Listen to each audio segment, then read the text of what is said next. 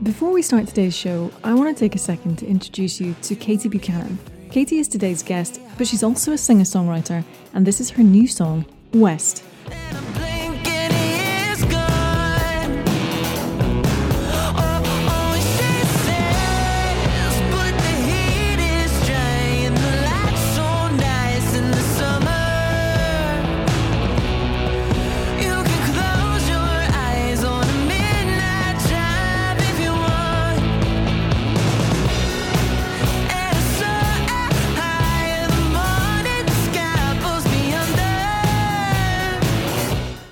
You can find Katie on Instagram at Katie Buchanan, and West is available everywhere now. Now, on with the show.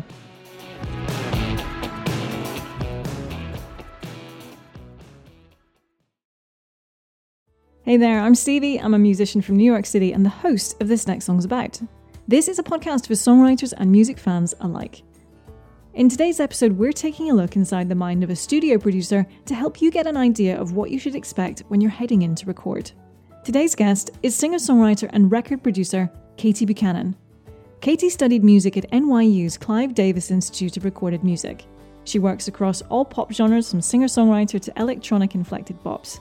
But ultimately, she focuses on the artist and the songs. She's produced hundreds of tracks and garnered millions of plays, but cares mostly about creating an open, collaborative, and comfortable studio environment. Katie has come up with her top 5 tips for artists to consider before heading into the studio. Now, this doesn't matter if you're a newbie in the studio or someone who's been recording music for a while.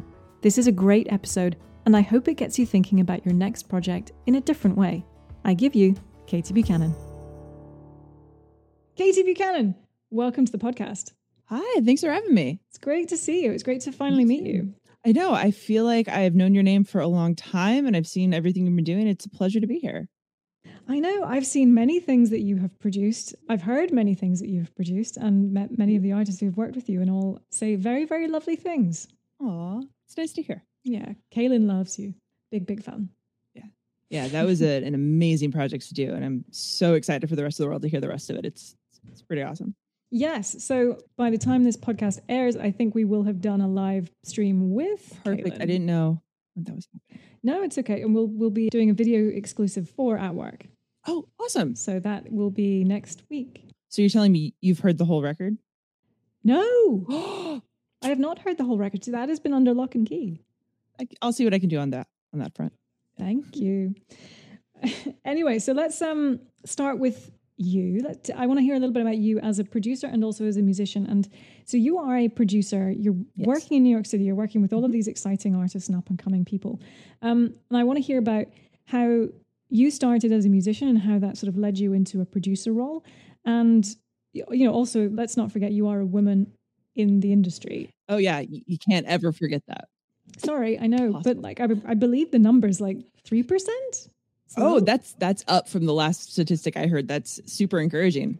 If it's 3 instead of 2, yeah, it's not great out here. Yeah. No. Yeah. Wow. Okay. So you're like a unicorn. Yeah, equally gay. It's good. Yeah. Yeah. So I started making records when I was a kid and didn't even know that's what I was doing. I just had like a tape deck and was like, well, I write songs, so I might as well record them and give them to people and annoy them with me all of the time. I came from a really musical family, so they put a fiddle in my hand at 3 and they were like, this is what you do. So this is just always what I've done. Went to school for production as sort of a artist producer thing. I went to the Clive Davis Institute, which is a very, again, a unicorn of a situation where it's sort of like, okay, you want to make money making recorded music. How do you do that? There are a lot of ways. You get to explore all of them. It's sort of like a grad program as undergrad. Like you do like a thesis project and like it's very self-directed.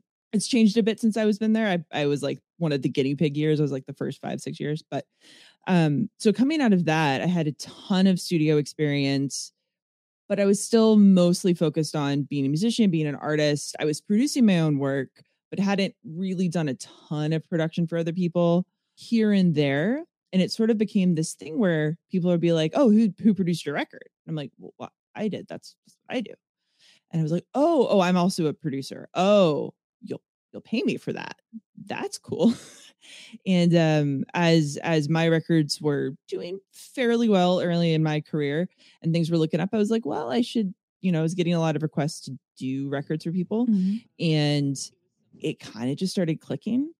It was something that I was expecting to feel like a little bit more, oh, well, I'm not the artist, so I can't be so excited about this. But it's totally the opposite. I get to flex an entirely different creative muscle, and getting to work with artists, getting to put out, 100 songs a year and getting to help their vision come to life is fantastic and awesome. And it's a completely different part of my creative brain. Mm-hmm. And it just sort of snowballed and became my main full-time job over the last 4 years. I'm super lucky that, like, my wife's a creative and she also has a full-time other job because she writes books and those sell but don't pay super well up front.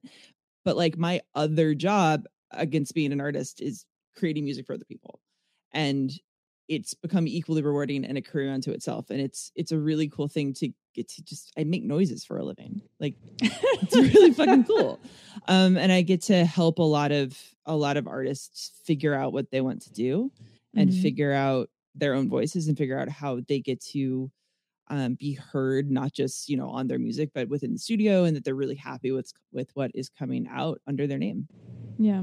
I certainly have found that the producers that I've worked with, who are also musicians and artists in their own right, have a very different take than those who haven't. And like they know what you're looking for, or the doubts or the anxieties that you have when you're in the studio. Yeah, it's super helpful. I have a very stringent open door policy on both sides of every record I make of like, hey, I know how to put a record out too. I know how difficult it is to be like, okay, well, I can't afford PR on this. So like, I guess I'm writing the bio myself and I have no one to ask about it. And I'm like, I actually know a lot about that. Can I help you? Can I, I like being involved in a lot of the different steps of the process because I've done it on my own so many times. I've done it with a budget. I've done it without a budget.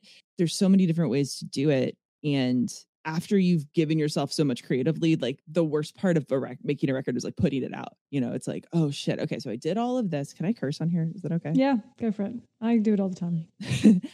So like I spent all of this time, spent all of myself, put this out. Oh, I'm not done yet. That was the easy part. Now I have to do the hard part of putting it out into the world, and you're just like, oh God. And so I try to make myself available to artists. Some want it, some don't. Some are like, peace, goodbye. I'll see you when I have some songs the next time. But I know how scary and lonely that process can be. And so having, the only other person often that was in the room while you were making the songs help you sort of remember the things that you love about it is super helpful, I find. And I have to say, I've never worked with a female producer. You should do it. It's a lot better. I know. Well, I've started to work with more women bands and musicians and whatnot. And it is a different energy. It's a very different energy. Yeah. I find, so I work with a lot of, second records, I think is what I mostly do for people, where they've made a first record, they've gone to the studio, did the thing, found the producer, and they just a lot of times don't feel heard. They don't feel like they got to do what they wanted to do, be it because the budget was really low and it was like, okay, we're going to tape, we're good, go. Or they just didn't feel like they had the room to speak in the room. And it's something that I really prioritize, where if I'm in the room with someone, I know when something's wrong. Like women's intuition is a thing. And I always sort of like, okay, turn it down. I'm like, do you need a second? Do you want to like talk about what's going on? Like, do you need some tea? Do you need the room? Do you need some whiskey? Like, what do you need? I'm here for you. Like, sometimes it gets me in trouble because then I'm like, oh, we're talking about your divorce now. Oh, okay. That's not what I thought we were getting into. But I think that having that seventh, eighth, I don't know. I feel like we have more than 5 senses. Isn't that like a thing? It's a different sense of knowing when something's up rather than just barreling through and making sure we hit the timeline. Right. It leads to a better product and it leads to happier people. And like, we're making music. We're not saving lives. Like you can take a second and just talk to people one-on-one. I think being able to express yourself, not in a musical sense, but in a, I have anxiety about this. I don't know what I'm doing here. Or I'm not the drummer. I don't know what to do with that section. And that's okay, because that's my job. That's not your job. Well, exactly. And that's what we're going to come on to. See, segue. Oh my God, this is beautiful. Oh, so good. So we're going to talk about top tips for the studio. So if you're heading into a studio either for the first time or even, maybe you've been in once or twice, you've done a single or something like that, and you maybe have found the process a little bit overwhelming. Here we've kind of come together and thought of, well, actually, Casey, you did all the work. I've just typed it up and put it on the front page here. So we've thought of a couple of top tips for people to think about as they're heading into the studio. So what kind of went through your mind when I suggested this to you, and what came up top of mind for you? It was a lot of, oh my God, here's everything I'm stressed about with my clients right now. And then I moved back from that. There is music, and particularly music industry and music production, is incredibly insular. It's incredibly esoteric, and it's incredibly guarded. And there are just all of these things that no one wants to talk about until you're already there. And you're like, well, how do you get there if you don't know how to get there? It's really, really difficult. It's even more difficult if you're not just like a dude. That's a huge other topic. But like, it was a lot of what I spent a lot of my time, like I said, working with young artists and new artists. And so a lot of my role is education and making sure that we're on the same page. And like, I feel like I was incredibly privileged to get to go to school for this and get to just sit in studios all day. And that's not an option for a lot of people. And so I try to make it an accessible situation where anything you have a question about, I am here to ask. I'm here for you to ask, and I'm here to give you the answer to the best of my knowledge. But mostly the 5 tips was like, this is what I want people to know so that I can focus more on the music and less about, I'm here for you. I'm not trying to screw you over. Mm-hmm. It's a hard situation for people to remember because music is so personal and it's so open and honest. And the best music is like, really, really, really intimate. And there's some information that I would like people to have before we get to that stage, so that stage can be attained more easily. And I think that for people that are working with producers that are perhaps not as interested in the education, these tips might help you get there a little bit easier on your own. All right. Thank you for that intro. So let's dive into top tip number 1. Producer versus engineer. I get a lot of requests for very specific work of, I have this, I want you to do this. I'm like, cool, this is what I cost. And they're like, well, how much does your studio cost? I'm like, I'm the studio. I'm the producer, not an engineer. They're different jobs. Producers usually engineer. Producing is very quickly a triple hyphenate thing. We're producing, we're engineering, we're mixing, we're doing everything. But the producer role itself is an artistic job. It is someone that is working with the artist, not just on the technical aspects of their music, but also about the song itself, the performance, the how do you feel as an artist? Where are we going with you as an artist? It's a very intimate role. You become their creative partner. I like to, do full projects, but sometimes it's just a song. And you have to sit down and be like, okay, so what are your goals? Where is the song? How do we get there? What do you like? Yep. Engineers, which are sort of a rare breed as an engineer, but say like if you're going into a studio, it's different. That's a timed experiment.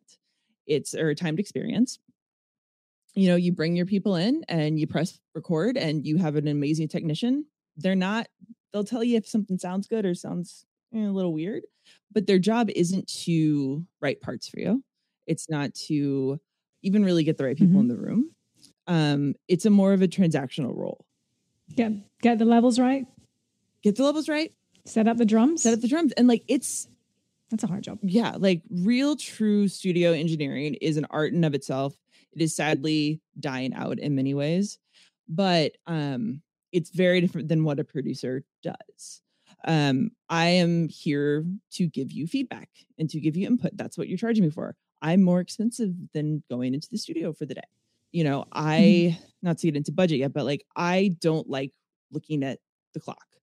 I'm here to create the best music that we can make, no matter how long it takes. And part of that is because I'm a creative partner. And if you're going to come in without being open to that process, it impedes me from doing my job. Like you bring in a song and we make it better. We are working together. I'm not working for you. We're working together. A studio is a space rather than an act. Ooh, that's deep. That was, I don't know that it actually was, but I said it as though it was. So let's roll with it. like I think that everyone comes at they move to New York, right? So we're both in New York. We moved to New York. And they're like, I'm gonna go and sing in that $20,000 mic and everyone's gonna love it. And it's like, that's not what happens anymore, right? Like we make records in closets and bedrooms. And the reason that works is because producers have to do a lot of things, but also they can do a lot of things. And you don't need to go into a studio and hire a producer that's going to sit there and tell you that was loud enough to do that. Do you think some people still have this outdated idea of a studio? I think certainly when you're not a musician, in terms of, people writing a record in the studio. Oh, yeah. It's super outdated. I mean, do those studios exist? Yes. Do you want to pay for them? No.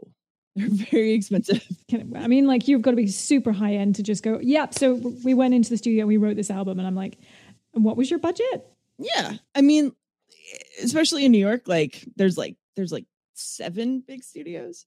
I think that people come in and they don't really want feedback. They don't want someone to produce things for them, which I guess gets into it. Like, I think point 2 or 3 about like, what does a producer do? But I think to go in and hire a producer means you're going to be doing more than just hiring me to put a drum track behind what you're doing and to do exactly what you do. It's a creative partnership. And I've had a lot of experiences of people being like taken aback that I recommended maybe going to a different chord there. And I'm like, oh, okay. This is not what you're, okay. You're just going to overpay for engineering here. That's cool. And the thing is, there are some people that do have a band and they just want to go in and make a record in a studio, and that's great. But it is a different experience than having a producer and having proper production on a record. And I think ultimately is not likely to get you where you're trying to get with a record. Okay, well, let's move on to point number 2, because that nicely segues us in terms of roles and responsibilities. And I think what we mean by that is like your role as an artist versus the role as a producer. Yes. So how do those two, come together? What do I have to think about when I'm coming in? What do I have to do when I'm coming in as an artist? And what do you have to do as the producer? What are your responsibilities? So point number 1 is if you're coming into the studio and you haven't spoken to your producer, that's a big red flag. There is something called pre-production that's super important. And that's when you can really figure out your workflow, figure out your vibe with your producer. Some people get really concerned about, well, I want this to happen here and I want this to happen here. Like you said, like I want the drum track to happen here. It's like, that's my job. If you have those ideas, awesome. Let's talk about them. But what I need from you is a song, an open mind, references if you have them, a general vibe for like what you're looking for here. Do you want something really close and dry? Do you want something that's like huge and washed out and an anthemic? I can do all those things, but we need to talk about it rather than you feeling like you have to make all those decisions on your own. I know I keep saying like partnership, but it's hard not to, because I think that is the inherent role of the producer is for I'm here to listen to what you have to say and translate that into a record. Yes. So it's about good communication, I think, is what I'm hearing from that. Funny, because I was thinking about something about a relationship in a way. Yeah. The need for good communication, because otherwise you're not going to get what you want, and you can take that wherever you want to go with it. But yes, that was sort of what I was thinking of. Like, you need to have the confidence to be able to say, okay, well, this is what I want, and just relax. Because I think, as an artist, you can go in and you're so terrified of here's a thing that I wrote. Here's a thing about me that I wrote. Terrifying. Yeah. And, it's having the courage to be vulnerable and also trusting, somebody else that they're not going to like shit all over the thing that here's the thing that I made. I made you a thing. Yeah. If you're working with anyone that's even slightly good at their job, they're never going to shit on it. They're never going to. And if they are, fire them. Of course. Like, even if I don't totally love what I'm working on, I always find things to love about the process. And I always put myself in the artist's shoes of like, okay, so I don't totally get this, but you do. And my job is to figure out why you get this. Like, there's some of the best songs I produced have been songs that I was like, I got 12 demos and that was not the one I wanted to do, but you really wanted to do it. And it's been some of my best work. And it's like, I think it's sort of part of the like humility of, I think, female producers. Often you're like, oh, well, maybe I'm wrong. But I think it kind of boils down to, I can't help you if you don't tell me what's wrong. You don't need to have all of the answers and all of the ideas. That's what I'm here for. I'm really good at discerning what you want, but you also still have to tell me. You know, I've had mixes where I'm sitting there and I'm like, okay, so something's wrong. They're like, I don't know what it is. I'm like, okay, can you give me like any words, just like any words? And they'll be like blue. And I'm like, I got you. I can do that. And it works. But it's that thing of, I do think that producers versus a relationship, there's more a monetary transaction. So I think there's a little bit more like, you can expect me to do a little bit more of the work. So you don't have to come in fully formed. I have this theory that to have a really good personal relationship, you need to come in at least knowing what you want and who you are, right? I don't know that that's true for the record world. I don't know that that's true for production. I think that that's sort of a problematic way to look at it that invites a lot more anxiety to an already anxiety prone population. Does that make sense? No, absolutely. Let's maybe like take an example of like, I come into thinking about doing a single versus an album. Someone would come in, they'd say, here's my song. Let's do a run through or a demo. And I'll play, like, you do a demo track. So how would you get from like demo to like master? Okay. So point number one, I really hate doing just singles for people. I kind of come from a very old school approach of songs should talk to each other. And I grew up playing like blues by the campfire. So like I'm very holistic in the way that I approach music. So even though I work in a very modern setting, I would always rather do 2 songs with someone than one, even if that means that the budget's the same, because both songs are going to be better at the end of the day and you're more relaxed. But what happens is, like, say we're doing an EP, sort of the middle ground, right? So I ask for your demos of what are you most excited about that you're working on. It doesn't have to be done. It doesn't have to be, exactly. I like it when they're not completely perfect already. Sing them into your phone. Don't make me produce demos. You can. I'd rather not. Just sing them into your phone and send me the songs that you're most excited about. And then we'll have a chat. We go back and forth and we sort of figure out, okay, so what are your references? What are your goals? Where are the songs? Do these songs need more time? Are you open to doing some rewriting for these? Because sometimes the songs are what they are. And like you're saying, like, I wrote this song, right?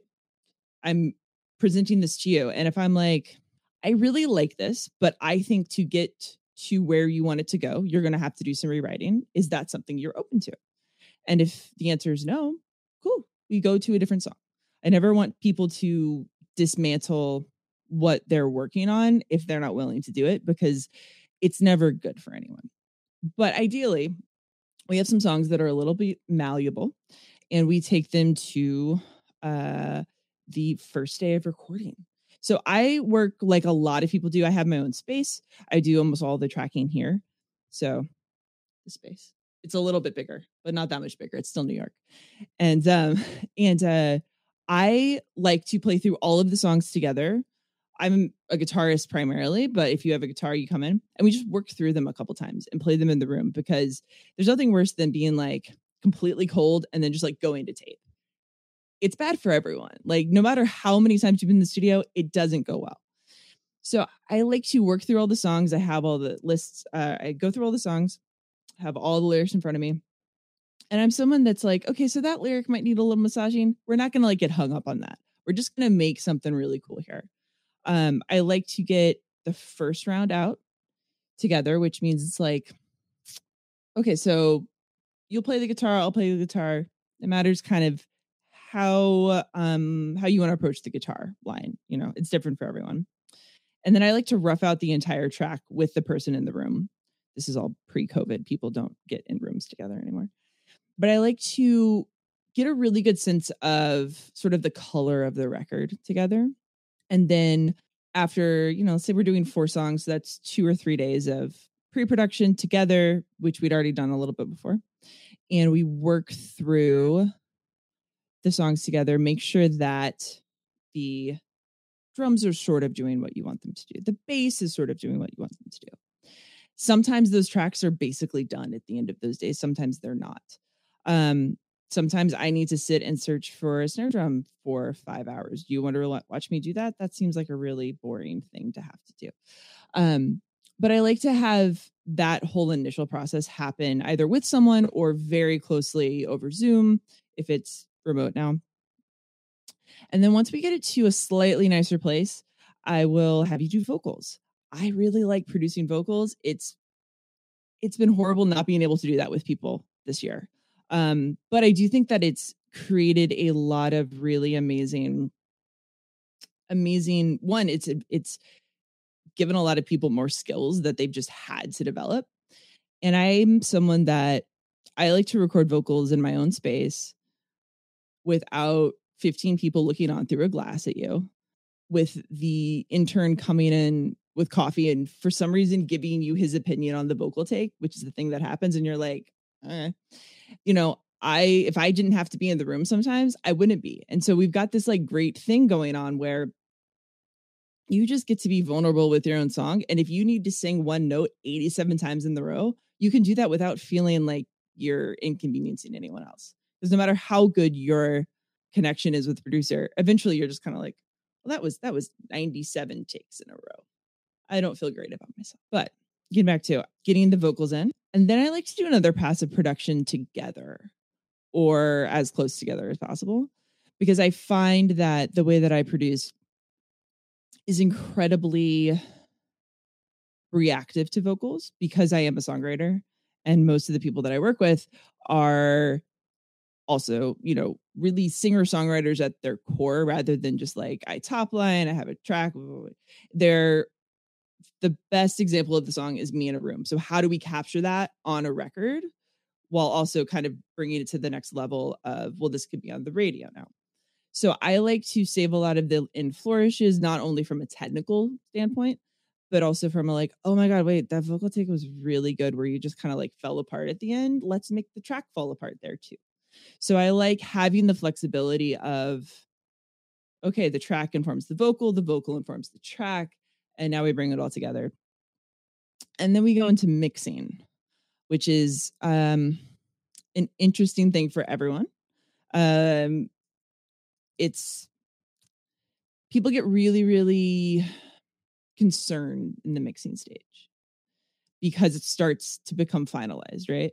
So part of it is super exciting. Part of it is, oh my God, I can hear it as a record. And part of it is, oh, I have to say yes or no now. And that can become really scary for people. So the way I usually deal with that is I'll do a technical pass of the mix just on my own. And I'll be like, okay, so like the low end is doing what it needs to do. The top end's not too bright. Everything's doing what it needs to do. This is what I think is sort of the baseline, how the record should happen. Let me send it to you and give me your top 3 things that are annoying you about this mix. Like, what are your 3 priorities? Don't give me a laundry list. What are your 3 things? Because if I have to fix those 3 things, other things will get fixed at the same time. 2, it makes you really consider, are you being a little annoyed with that tambourine or are you not? Is it actually fine? And 3, it makes the process, it makes you not overthink the process. If you only have 3 things, you're like, okay, so these are my priorities. And if we have to do another round, we do another round. It's never like, this is the last time you're allowed to make changes. But keeping things to 3 or 4 things, people always go over. It's fine.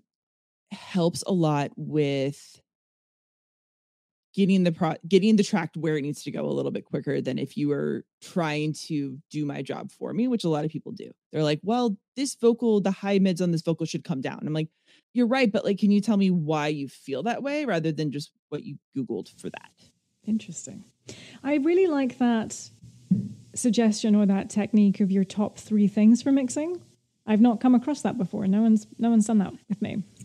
I got it from a friend of mine who works in a very similar field, and it saves so much time and stress. Like there are times when I've had people, one, I don't send out tracking mixes until they're pretty much done.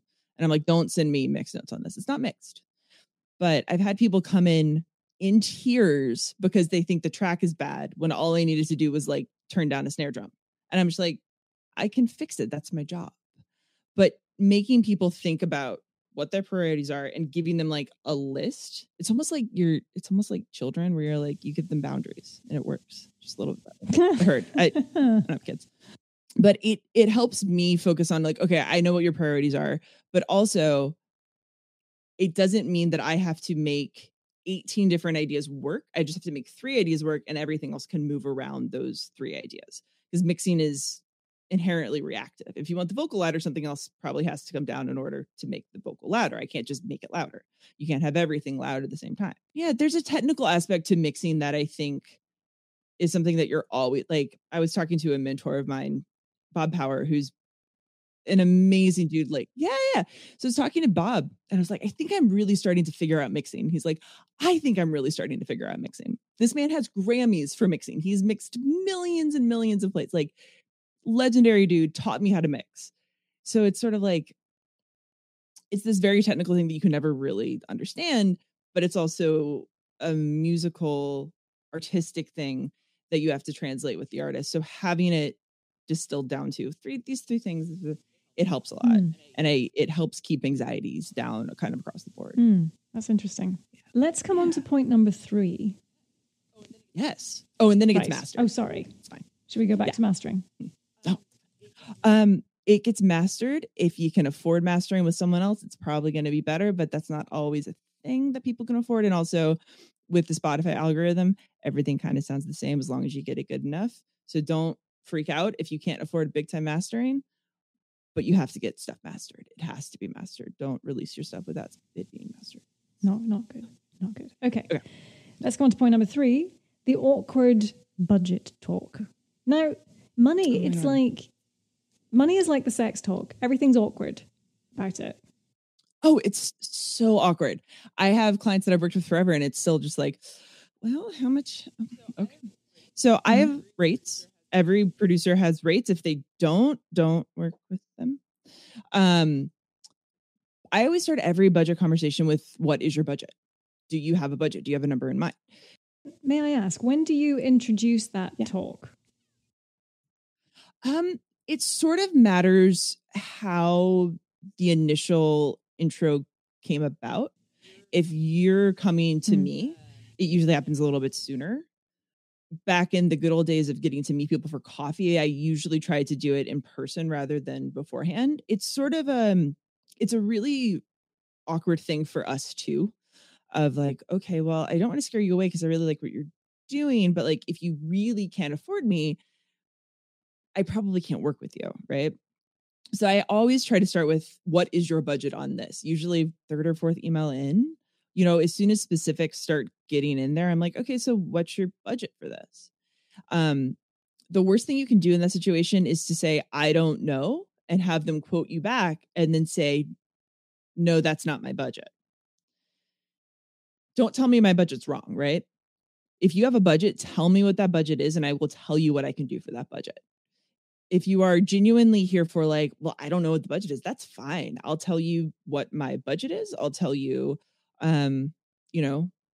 where I can cut corners, where I can, figure out how to help you. I was like, okay, so you don't really have the budget for mastering. We'll figure that out.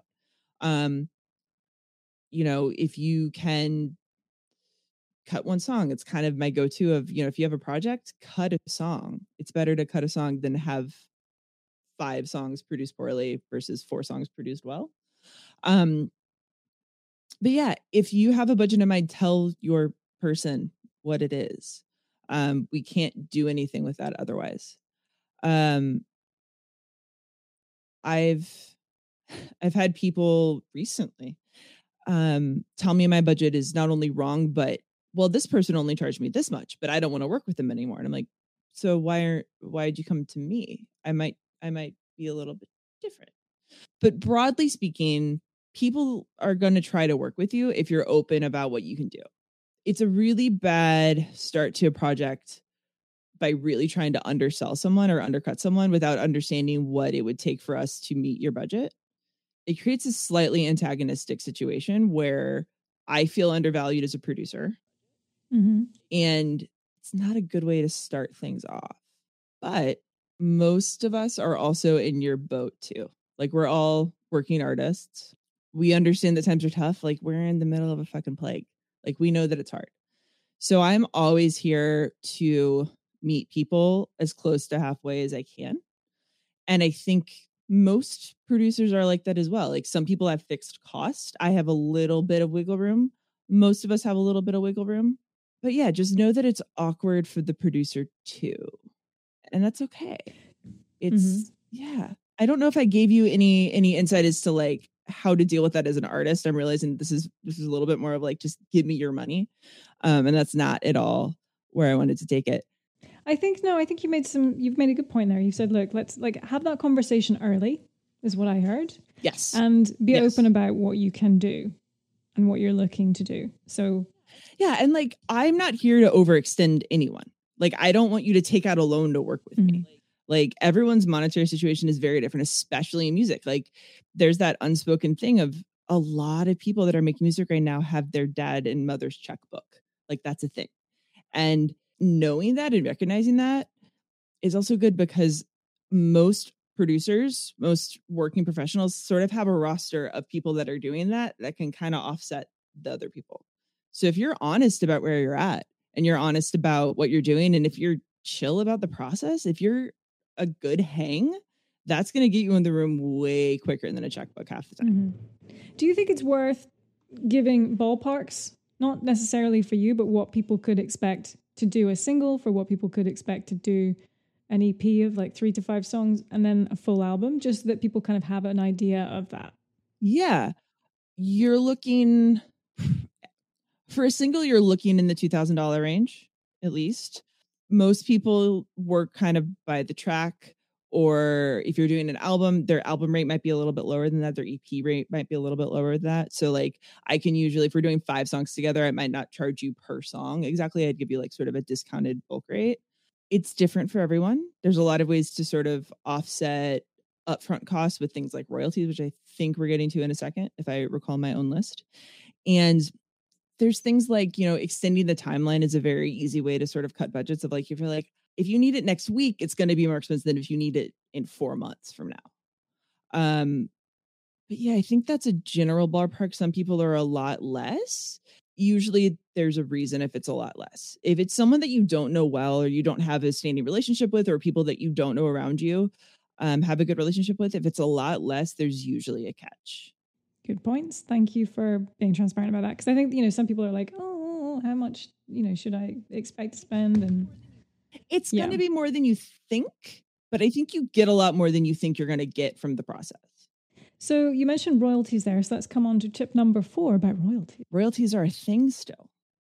As I mentioned earlier, producers are also doing a lot of technical work now. A long time ago, producers on labels would just get royalty points, and that would be their payment. That is not the case anymore, because it's not the case. There's not a whole lot of guaranteed royalty payments. But I always think of the fee that I get paid is for the technical parts of my job, and the royalty is for the creative parts of my job. If you have a song that I helped make that would not have existed without me, and it blows up, and you make a lot of money off of it, I'm sort of entitled to a little bit of that money. That credit. It's not just credit, though. So credit is, you have to credit people. That's like a whole other conversation that I'm realizing should have been a point. So generally speaking, producers get royalties. They get a share of master and they get a share of publishing. Often that's a recoupable fee. So you're not going to be paying anyone money until you make money, unless unless your budget is incredibly low. That's a way to make up for budget is okay, so it's really low, but as soon as you start making any money, I'm going to get a cut of that. But usually speaking, it's like, once you make back your budget, you're going to be making money.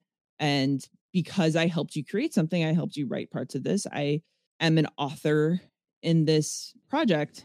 You're almost another musician in this project, effectively. I am. I mean, in most situations, I'm playing a lot of the things on the record. Think about it in terms of, if you look at like really pop track oriented music, the person that makes the track is the other writer on it, and then someone top lines to it. And in many ways, just because I'm doing that after you wrote the initial song, I'm still doing all of the same work, and often more than that, because I'm sort of melding the two things together. But it's a normal thing. Just because someone's asking for a royalty does not mean that they're trying to screw you over. I think that people, like you said before, people like they bring you this thing and they love it and it's very important and it's sacred. I'm here to make that thing better, but also have the value and make it something that you can make money off of. And that's sort of, you're making it sellable. Yeah, I'm making it saleable. You're marketable. And I think that there is that thing where people get very, I don't want to say that I want to make money with my music, but like you do because you want to keep doing it. And in some ways, if you want to keep doing it, you kind of have to make some money. It's still a job. Having to divorce those two things is difficult for a lot of people, but it's sort of an important step to get through and to understand that you can have creative value in what you're doing while also wanting to make money from it. And I think that's part of why royalties get super touchy to people. I mean, musicians these days have to recognize that music is a business. It is the music business. And if you are going to succeed in that, you need to treat yourself as the product and the business. Correct. Yeah. And royalties are a part of that. Like this, it is a part of the product. If you're the business, I am creatively investing in your business. So that's a normal thing. Don't get scared if people bring up royalties is kind of the bullet, the stab of that bullet point. Point number 5, shopping around. What do we mean by that, Katie? Not every fit is the right one. I do a lot of second records, which I think I mentioned. And a lot of people feel really guilty about not wanting to work with someone or wanting to work with someone new. Sometimes you find a producer that you just click with and that's what you do. You know, you're that producer for a long time. But if you're not feeling heard, if you're not feeling like you're getting creatively pushed, but also creatively supported, maybe talk to more people. There's no shame in, if you have a record that you want to get it made, there's no shame in asking multiple people for their opinions on the record and seeing what would you do with this record. You know, especially if you're working on anything long form, meet for coffee, hop on a Zoom and ask them how they feel about it. See if the vibe is right. Production is not just a technical thing, like I keep saying. It's also just about enjoying the creative space with another person. If you don't enjoy it, it's probably not going to be a great record. It could be a good record, but it's probably not going to be a great record. And there's not like a list of red flags, but like if you don't feel like you're getting what you want out of the creative relationship and you've given it your best shot, meaning like you've actually had the conversations, you've put yourself out there and you've tried to make it work, quote unquote, walk away. You can walk away. That's okay. It's your name. It's not the producer's name. That's on the record. You should feel happy with what you're putting out, especially if you're not signed yet. This might be one of the only times you actually get to control that. Right. And be in full control of the process. Correct. And it's like, you should look for a partner that you want in that process, that is making you better and that is pushing you in the right ways.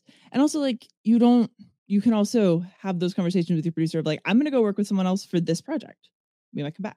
It doesn't always have to be this acrimonious breakup thing that tends to happen, I think. Okay. And that's important. And it is about a vibe. It's about, perhaps, you have a strength that someone else doesn't have that you want for this particular single or record or whatever it is. And next time you're looking for more of an acoustic vibe and you know that like you've heard records from so-and-so and that's the kind of sound that you want to go for.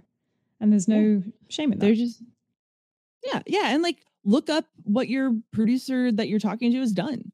You know, like Google is here. You can find everything that they've ever done fairly easily. It's good to have like a scope of what that producer has done beforehand and how that might intersect with what you're doing. It doesn't always have to be the same thing of like, well, I love what you did with this record, so make me this. Like it's going to be different. But I think it's important to come into that conversation initially with like, okay, I really like what you did with this person. How do you see that relating to what I'm doing? I love it. Well, Katie, those are 5 very top tips, if you will, for working in the studio. I think it's funny, as we were about to speak this evening, I saw about 3 different things that were about production on my feed. And I'm like, someone's listening to me. They're always listening. Yes, they are. And yeah, it was on Instagram, and it was people sharing different things in a producer studio and stuff. And perhaps a thing for next season might be to think about, what was that thing that I shared with you? And it was a producer who was in the studio talking about, thinking about different elements to add in. So it's somewhat more on the technical side. Yes, the technical side. So we can get into that perhaps another time. Yes, I love nerding out, and it's a problem. Very, very granular, very quickly. Katie Buchanan, it's been such a pleasure to chat with you. Thank you so much. And when is your new single coming out? Is it out west, or is it just west? I forgot. It's just west. It's just called West. My wife is from LA, well-ish LA, between LA and San Diego.